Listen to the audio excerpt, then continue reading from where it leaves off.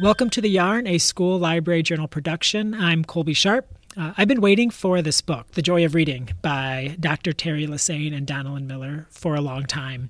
I can remember when they started writing it 7 years ago, and I remember all of the different twists and turns it has taken along the way. And friends, the book is worth the wait. It is so good. It is a gift to our profession. It is a gift to the readers we serve. It is a book that so many of us need right now in a time where joy has been stripped away from our kids. Joy has been taken from teachers, and things are really heavy. I had a chance to talk to Donalyn Miller about writing the book, about working with Teri, about her hopes and dreams for this book. I hope you enjoy my conversation with Donalyn Miller.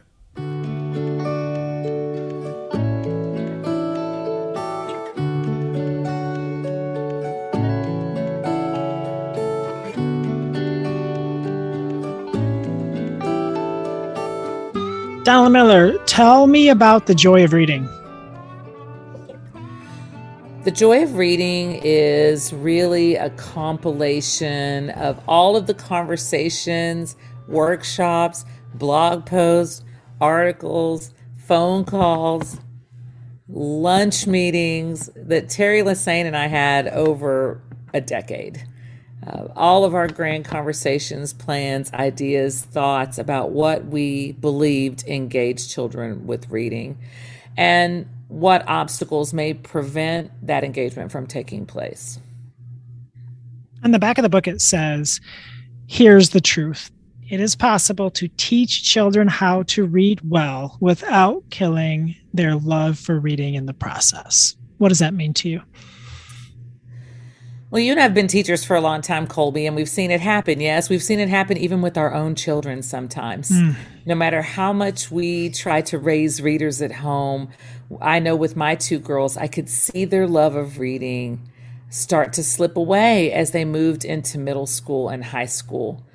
And I often wondered, even with a reading culture at home, even with strong, perhaps elementary teachers that encouraged reading, as a middle school teacher, I often saw many middle school students in my sixth grade class who were also disenchanted with reading. And I wanted to know how that happened because many of the children that I knew had had positive experiences in the past, but it didn't keep them reading as they got older. And I wanted to know what was going on. Talking to lots of kids and really digging in with them about why they moved away from reading or why they didn't feel reading was something that they would do outside of school, why they would find it enjoyable. I think lots of conversations with kids of all ages informed this book, and the kids told us, that we give them too much stuff to do in school. We attach too many strings to their reading. We try to control it too much. We don't have books that they want to read. They don't have time to read. They don't have access to the reading material outside of school, on and on. In some ways, Teri and I felt like we were just taking all of the voices of the kids we had talked to over the years and trying to put them in one place and have the kids tell teachers, administrators, and librarians what they felt about reading joy and what they felt about a lack of reading joy and opportunities that they were provided at school. Why did it take so long to write this book? Well, Teri and I signed the contract for The Joy of Reading in 2014. The first file I have in my computer is labeled the Engagement Manifesto. And there were really two reasons, I think two main reasons why it took us so long. One is that about a year into the process of writing the book, I moved away from the classroom and became one of Scholastic's reading ambassadors. And I loved that job. I got to travel all over the world, really, talking with teachers, librarians, and kids about what engages them with reading, what prevents reading engagement from happening. I'm still learning a lot. But that job put me on the road over 100 days a year, and I'm not very good about writing on the road. I know colleagues of ours who can do that and do it well, but that's just not me. I don't know if I just feel vulnerable and I need to be with my books and surrounded by my pictures of my students and where I feel I can write about them. So that job made it very difficult for me to keep any kind of writing habit. But then also, about 3 years into the process of the book, Teri was diagnosed with cancer. And when that happened, I didn't care about the book anymore. I didn't care if we ever wrote it. All I wanted was for my friend to get better. And so for a couple of years, we didn't really work on it that much while she was in treatment. And we would talk about it when we would get together, but I certainly wasn't going to talk to my friend who's in chemotherapy and say, what would make you feel better right now? Let's go work on that book we've been messing around with for, 3 years. And so, it also really, Teri and her recovery back, and she wrote about this, Colby, in the very last post that she ever wrote for Nerdy. She wrote about how hard it was for her to read as a result of all of her treatment and her illness. And for a long time, she couldn't even read, much less write. The pandemic, believe it or not, gave us an opportunity to finish the book. And I was not traveling anymore. I had left my scholastic job by then. Teri was teaching virtually from home. Her cancer was in remission at that time. And we were able to spend a big chunk of 2020 and 2021 finishing it, really working on it. And then Teri became ill again in the summer of 2021. And then, as you know, we lost her last August, just a few weeks before the book was due. And I'm heartbroken that she's not going to see it because she worked so hard on it. And she also was such a fierce advocate for kids, for teachers, for librarians, the right to read. And I think she would be proud of the response the book is receiving. But I also feel an incredible sense of honor for being the person that got to write her last book with her, and be the person that maybe even gets to introduce her to teachers who didn't know who she was. Yeah.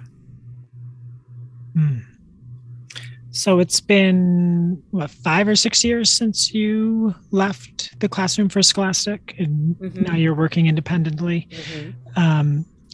So one of the things that I admire about you is when you go to conferences and into schools, you are not only teaching, but you're always learning. You're at a conference, you're not only presenting, but you're also attending sessions and learning and continuing to grow as an educator. What is one thing that, I guess, two things here. What is one thing that you believe even more strongly about as a teacher of reading? And what is, since you've left the classroom, and what is one thing that you've learned from all the people you've been able to talk to and learn from?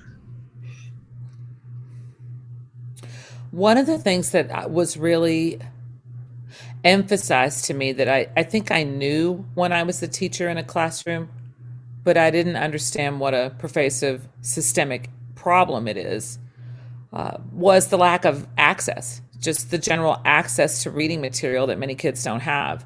And I didn't know about book deserts really before I left the classroom, and I didn't know, I've always been an advocate for choice, and people who know my work probably know me as the lady who talks about choice.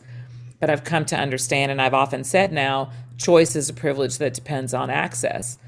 When we send kids home and tell them to read whatever they want and put it on their reading log, we presume they have something to read at home. When kids show up in our classrooms in August and they tell us they didn't read anything over the summer, we're judgmental about, their caregivers. Why didn't they take them to the library? The library is free. Instead of digging in with our families and really trying to figure out what the tangible obstacles to that library use might be. I was that teacher when I was a new teacher. My sixth graders would come in, they hadn't read anything, and I would be frustrated with them. Why didn't they go to the library? There are real obstacles that prevent many families from accessing the public library in our communities. You know that from your own community. And I don't think I realized what a big hurdle that was for so many families, and able to just to be able to provide reading material for their children. We can talk about engagement all day long. I don't care how great your summer reading launch is. Kids are not going to read if they don't have anything to read. The other thing I think that I have really learned is that a lot of the challenges that we have in engaging kids with reading are put at the feet of individual teachers, librarians, and administrators to solve. And I've traveled to so many schools. They're often the schools who want me to come, where the administrators are literacy leaders, where they have a vibrant reading culture at the school, or they're trying to launch one. And yet, that is an opportunity that I believe should be offered to every child, and it just isn't. Kids need reading advocates every year of their lives. I've heard you say this. Yes, they need teachers who are excited about the solar system, and they need teachers who are going to teach them how to divide fractions, but they also need a reading champion in their lives every year, because that affects every aspect of their lives. And I think I just feel even more strongly that kids need that. Why is this work so important to you? Like, you could do anything as a teacher, you could be in a classroom, but why is it so important that you're willing to travel the country, eat conference, banquet, chicken meals, stay in hotels, layovers? Like, why is this so important to you that you are willing to make it, I guess, your life's work? Oh, that's a big question, isn't it? I grew up in a low-income family, and my husband did too. And we were not really kids that anybody thought were going to make very much of themselves. We didn't have the resources, honestly. But my husband and I both loved to read when we were kids. And we both believe, Don and I, that we read our way out of that we read ourselves to an education, to kids who never really had vacations, who never really traveled, who never went to camp, that we were able to travel around the world and through time in the books that we read. And we knew how much that added to our childhoods. We also knew how much it added to our educations. And I mean, my husband's first book, Colby, he got it from the Riffmobile. He was living in rural Oklahoma, and he and his friends went on the Riffmobile because it was air conditioned. It's hot in the summer in Oklahoma. And they went on the Riffmobile, and my husband got the first book he owned from the Riffmobile. So it's very personal to the two of us. We also were two kids that sat in high school classes, bored out of our minds, spending 8 weeks reading Call of the Wild or To Kill a Mockingbird, while we read our own books out of our desk and waited for the test. And we knew that if we weren't keeping our reading lives going, school wasn't going to be doing it during those years. So I think all of those things have informed my understanding of the power of reading and the power of reading that it could have in a kid's life. And honestly, I know I've written now 5 books. You and I just finished, the 5th book that I've co-written. And I feel like in some ways it doesn't warrant 5 books, this conversation. I'll say that. It really is time, access, choice, encouragement. That recipe you and I have seen in classrooms turn kids into readers, kids who are excited about reading in that reading community that we've built.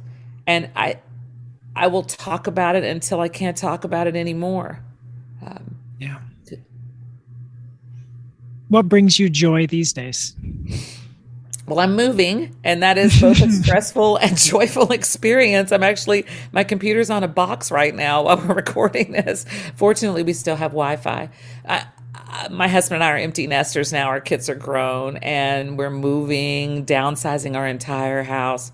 And one of the things that is really giving me joy is sending so many of our books all across the country to other teachers, to other kids, to other families. I met a colleague of mine in a parking lot last week and just filled her trunk full of books.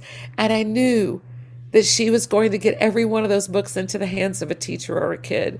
It's full circle, really, for us. The kids who grew up with almost no books, who had to feed ourselves off of our library cards, are now emptying entire bookcases into boxes and sending them to other kids. It just seems like a miracle somehow. Wow. Well, I guess I want to end with the question, what is your hope for the joy of reading? Oh, you know, every teacher I know, every librarian I know, every parent, every kid, every administrator I know is battered, bruised, sliding into the summer after 2 really hard years at school. And joy is not in big supply right now in a lot of places. I know that reading won't solve all of our problems. I'm not naive, but I do think it can help. And I hope, honestly, I hope that the joy of reading can help some teachers, librarians, caregivers rediscover their own joy of reading again. Because I know with my whole heart that if you're not engaged with reading, you are not engaging a child with reading. You can't engage them with something that you yourself are not passionate about. And I think that's where it needs to start. I hope that the teachers that read it rediscover themselves as readers so that they can go out and do that work, that joyful work of connecting kids with reading.